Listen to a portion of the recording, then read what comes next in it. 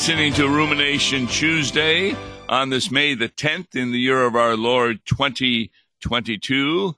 And we're taking a look at a hymn at the Lamb's High Feast.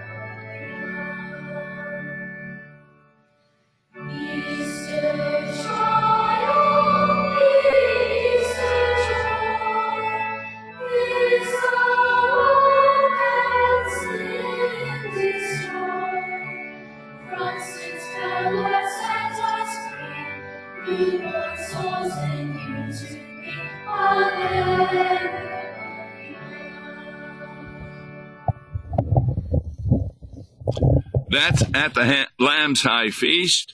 It's a hymn that reflects the ancient Christian observance of when people have been catechized. After a period of going through catechism, converts joined the church in the waning darkness of Easter dawn. Following baptism, the neophytes were clothed with clean white garments representing their newfound righteousness in Christ, and were ushered in the earliest hours of the morning to the assembly of believers to receive the Lord's Supper. It is a hymn of the day for Easter 5 in all three lectionary cycles, and is also appropriate during the Easter Vigil, though the altar book does not offer recommended hymnody at that service due to its length. The mention of the Paschal Lamb in stanza 3 and Easter Triumph in stanza 7 makes this hymn especially appropriate during the Easter season. The author is unidentified. We don't know who the author was, but it is found in the 5th century, this new hymn. So we're going to be taking a look at it. I'm Pastor Tom Baker, and we're taking a look at it with Pastor Mark Smith. Hi, Mark.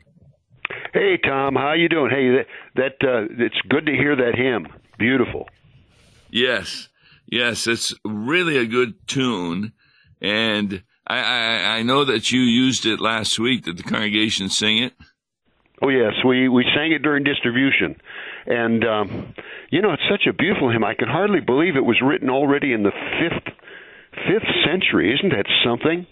Yes. It's got such a, I don't know, it's got such a lively tune and such a contemporary sound, really. I mean, it's God's truth and good hymnody is always contemporary, really. That's the way I look at it. It helps us to understand that, yes, Martin Luther really brought great understanding to the Bible by grace through faith on account of Christ. But that was the 16th century, whereas 10 centuries before, they had hymns like this that would not disagree with what Luther was saying. So that theology was also present back then.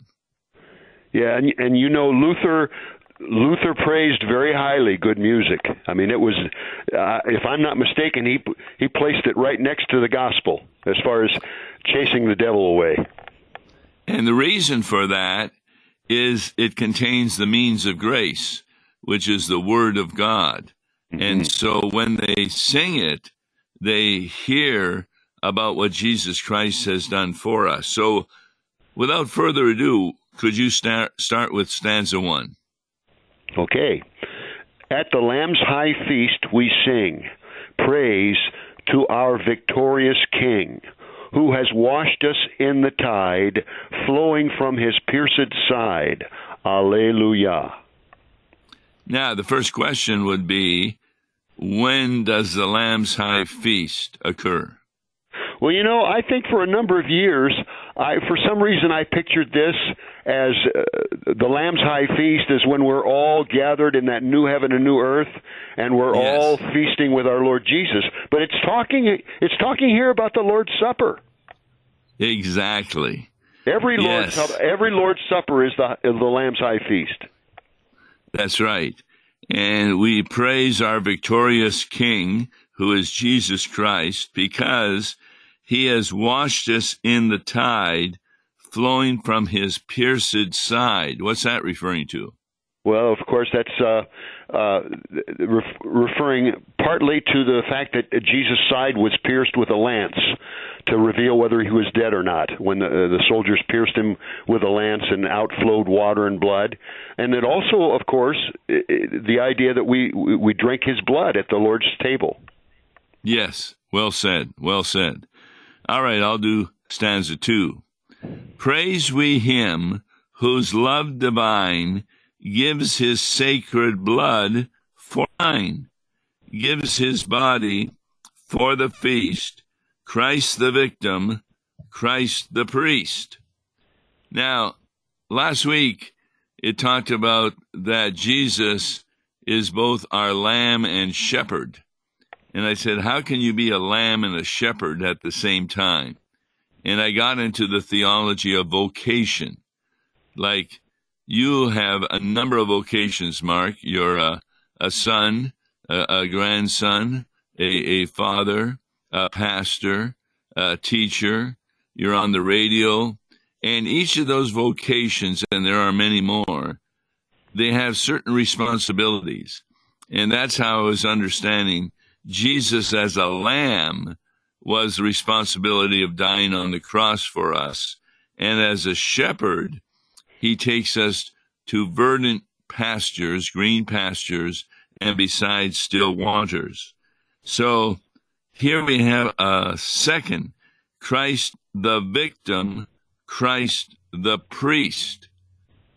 Now, how's that understood?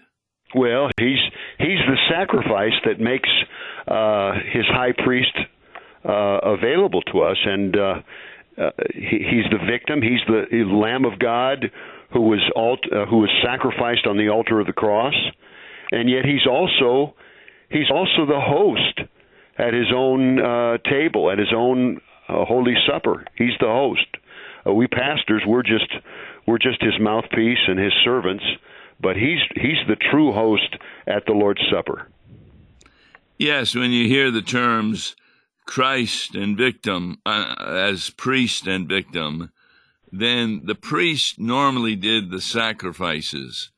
And in this case, Jesus is both the priest doing the sacrifice, and the sacrifice, of course, is he becomes the victim. That's right. And that is what he did willingly. The disciples were shocked when he was put on the cross on Good Friday, when they should not have been shocked, because he had already told them he was going there to die, but also would rise in 3 days, which hardly anybody believed. All right. Yeah. Yes? You were going to say something? I was thinking about it, but I'll hold off. I'll hold off till later. All right, stanza 3. Okay. Where the paschal blood is poured, death's dread angel sheathed the sword. Israel's host triumphant go through the wave that drowns the foe. Alleluia. That's, of course, reminiscent of one of the Old Testament readings that we use every 3 years on Easter is the passing through the Red Sea of the children of Israel, and the drowning of the Egyptian chariots behind them.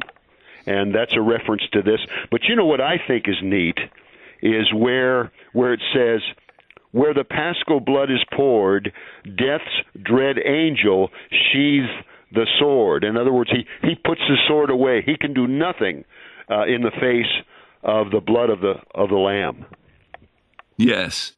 And that reminds us of the time that he did not sheathe the sword, and that was on, the night of the Passover. Passover. where the oldest human and animal died in the household. Right. But here at the Holy Supper, he gladly, he must sheathe his sword, because it's like he sees the blood on the doorposts and lintels and passes over us. Yes. Same thing with God's children as we partake of the Lord's Supper. That's we're cloaked in His robe of righteousness, and death's dread angel must sheathe his sword, can do nothing against us. And that's because we have our trust in the cross of Christ. Exactly. Just like they had their trust when they put blood over the doorway. Yes. Right. That's right. So very, very, I've often said this, that though they have 3 or 4 Bible passages at the bottom of these hymns, you could really have about 20 Bible passages for a hymn like this. Oh, I know. That's it's why really beautiful. For a 5th century hymn, it's just a beautiful hymn. I'll tell you, a lot of times we think of those early believers, early Christians, as being pretty primitive, but they were not. I'll tell you, we stand on their shoulders, and they stand on the Word of God, of course. And that's where stanza 4, which I'll read, comes in. Okay. Praise we Christ, whose blood was shed, paschal victim, paschal bread. With sincerity and love, eat the manna from above. A continuation of the history of Israel going through the wilderness. Right. I don't think a lot of people, when they take the Lord's Supper, recognize it as a miracle like the manna was. Oh, absolutely. Absolutely. Indeed it is. Just as baptism is a miracle. In fact, I'm teaching a Bible study right now, every Thursday, on miracles. And this is indeed a miracle, even though the world will never see it that way. But it is. It's a miracle in the sense that it's the Lord's very presence, the very presence of His body and blood under the bread and wine, and what it does for us. It bestows upon us forgiveness of sins, life, and salvation. I mean, if that isn't a miracle, what is? Yes. Eat and drink for the forgiveness of sins. That's right. Which, of course, is the main teaching of the Christian faith. You don't find that forgiveness of sins in any other religion. No. That comes from God. It's only in Christianity. And it's a pure gift. We don't have to beat ourselves bloody or anything like that in order to have it bestowed upon us. It's a free gift. I always like using the distinction, we do not merit it, right, but we instead what? Inherit it. Inherit it. Exactly. Yeah, that's right. And people understand that. They go to work, they merit their paycheck. But if someone dies and leaves them a gift of funds, that's an inheritance. That's right. They haven't worked for it, etc. So that's what Christianity is all about, inheritance. All right, stanza 5. Stanza 5. Mighty victim from the sky, hail's fierce powers beneath you lie. You have conquered in the fight. You have brought us life and light. Alleluia. Another terrific verse. Mighty victim from the sky. Continuing that picture of Christ the victim, Christ the priest. He's from the sky, and that's. I think this is pointing ahead to his return, his second coming, when he returns with all of his holy angels. And at that time, of course, hell's fierce powers will be beneath him. In fact, what's that verse? How's that verse go? I'll put death beneath you. Help me, Tom. What verse? You know the verse I'm thinking of, where death is placed under his feet. You can't think of it either. Yes, we're looking at that verse, mighty victim from the sky, hell's fierce powers beneath you lie. You have conquered in the fight. You have brought us life and light. Alleluia. And now the 6th verse, now no more can death appall. Now no more the grave enthrall. You have opened paradise, and your saints in you shall rise. Alleluia. What a terrific verse this is. You know, we're still Christians too are still fearful of death at times. I mean, that's just part of our old Adam. But when we think of how Christ has conquered sin, death, and the devil, now no longer can death appall us. We have His own body and blood as that assurance that He protects us, even in death. Our soul goes to be with our Lord Jesus. Now no more does the grave enthrall. Oh, the grave is sad. It seems so final, and we gather at the graves of our loved ones when we lay them to rest, and we shed tears just like everybody else. But we don't grieve as those who have no hope. Now no more the grave enthralls us. Christ has opened for us paradise. He's blasted through the barrier of sin and death, and He brings us to the Father. He's opened paradise to us. That paradise is mentioned at the crucifixion. Remember when? Let's see, mentioned at the crucifixion. Oh, yes, of course, where He says,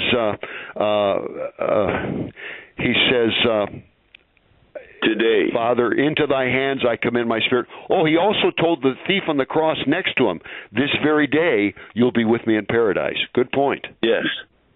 Yeah, that term paradise, that was in Judaism, that was a certain level of heaven, but we understand it to mean the time, it's called the interim, between the time that you die and your spirit is with Jesus until the time when your body is restored on the day of judgment. Yes. So that's and it's a blissful existence too. Yes, that you have no pain, no sorrow, etc. That's one of the reasons we don't know what's going on earth, because we would be saddened many a time. So that's why death cannot appall, no more the grave enthrall, because paradise is open, and your saints in you shall rise. All right, I'll do stanza 7. Okay. Easter triumph, Easter joy, this alone can sin destroy. From sin's power, Lord, set us free, newborn souls in you to be. So, what is this saying? Well, you know, I think a lot of people feel like, well, we can only use this during Easter and Eastertide because it mentions Easter triumph, Easter joy. But you know, every Sunday is a little Easter. And when we partake of the Lord's Supper on every Sunday, we go back to that Easter joy every single Sunday. Whether even if it's during Lent, it's still Easter joy. Yeah, it is recommended this not be sung during Lent because of the Alleluias in it. Good point. That's right. You're right. But technically, outside of that, Easter, a Sunday, we always say this is a Sunday in Lent. It's not a Sunday of Lent. Yes. Yeah, I've never had a good explanation given to me when I ask the question, why can't we sing Alleluias on Sunday, since it is not the season of Lent? The 40 days don't count the Sundays. Right. And nobody's really been able to give me an answer that's satisfactory. Well, it's just like, yeah, a lot of congregations will not have flowers on the altar at all during Lent, even on a Sunday. But really, there's no as far as I can see, there's no problem with adorning your altar with flowers, even on a Sunday in Lent. Yes, I'm helping out at a congregation that doesn't have flowers on Sunday during Lent, or during even the Wednesday services. What's the reason for that? Oh, I think it's a pious tradition. Not to have flowers? Not to have flowers, yes, during Lent. It's a way of conveying the solemnness or the yes. somberness of the Lenten season. But it's not a rule that congregations have to follow. No. That'd be up to the individual congregation. Right. It's what we call adiaphora, neither commanded nor forbidden. Exactly. All right. Final verse, verse 8. Father, who the crown shall give, Savior, by whose death we live. Spirit, guide through all our days. 3 in 1, your name we praise. Alleluia. That's a doxological verse.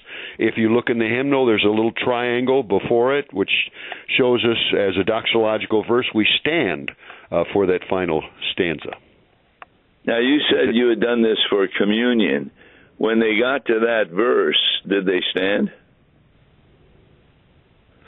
I believe so. The congregation is, well, that's a good question. I think if the organist signals, the organist, I forget what they call that when they kind of introduce the doxological verse. Yes, right. If the organist is able to signal that, I think a lot of times the congregation, and if there's even a few individuals in the congregation that know this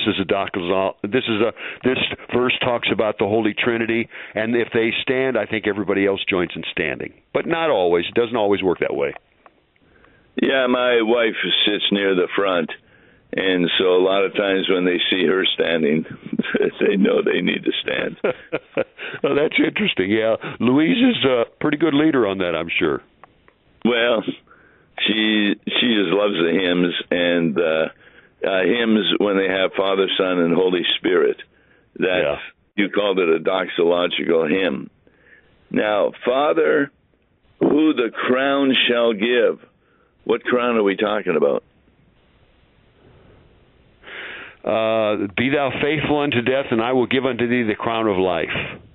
Exactly. You're really good at bringing in Bible verses to explain, and that'd be another verse that you could attach to this hymn. Right. The crown of life is in distinction to the crown of thorns that Jesus had, but the crown of life means that we too are considered royal from God's point of view because we have the righteousness of Christ in us, and therefore we're justified by grace through faith. Right. It's a great hymn, isn't it, Tom? Right. And then when it says, Savior, by whose death we live, there it seems to be another kind of irony there, that by the death of the Savior, we end up living. Why does that occur? His death has defeated death. We find that theme in other hymnody. His death has defeated death. And how does it defeat death? Because of the resurrection. No, it takes away from us the sting of death. What is the sting of death? The sting of death is sin, and the power of sin is the law. But thanks be to God who giveth us the victory through our Lord and Savior Jesus Christ. Well said. In other words, by his death, he paid the price that we should be paying for our sins. He died for our sins. There's so many people that don't understand that. I mean, how many times have you had members who may be near death or something, and they're worried that they're going to go to heaven because they know they have many sins? You mean hell? Yeah. They're worried they're going to hell. No, they're worried that they're going to heaven. Oh, they're worried about going to heaven. They don't think they're good enough. I see. Oh, yes. Then you really got to bring to bear the gospel for that person. That person. You need to remind them of their baptism and all those promises connected with God's word. And And according to this verse, you need to once more tell them about the necessity of the death of Christ, and what were the benefits we received from his death. Yes. Forgiveness of sin, eternal life, and salvation. Yes, there's many, many benefits that the Christian receives. And so the last line, Spirit guide through all our days, 3 in 1, your name we praise. I had an individual wondering why the Holy Spirit isn't talked that much in some of our readings. And I went back and showed him where those readings were. Yeah. But sounds good. All right. At the Lamb's High Feast we sing. I'll be using it this Sunday. You used it last Sunday. And thanks very much for your explanation, especially as you quoted Bible verses. So, next week we'll have another hymn, and tomorrow we'll be talking about Proverbs. Until then, God bless you. Listen to Law and Gospel each weekday morning at 9:30 on KFUO. For a tax-deductible gift to Law and Gospel, please make your check out to Law and Gospel and mail to Law and Gospel, P.O. Box 28910, St. Louis, Missouri 63132, or call toll-free 1-877-267-1962. Views and opinions expressed on Worldwide KFUO may not represent the official position of the management or ownership of KFUO, the Lutheran Church Missouri Synod. If you'd like to comment on programs or topics heard on Worldwide KFUO, write us at KFUO, 1333 South Kirkwood Road, St. Louis, Missouri 63122. You can also leave a question or comment on our comment line at 314-996-1542. We are the messenger of good news, Worldwide KFUO.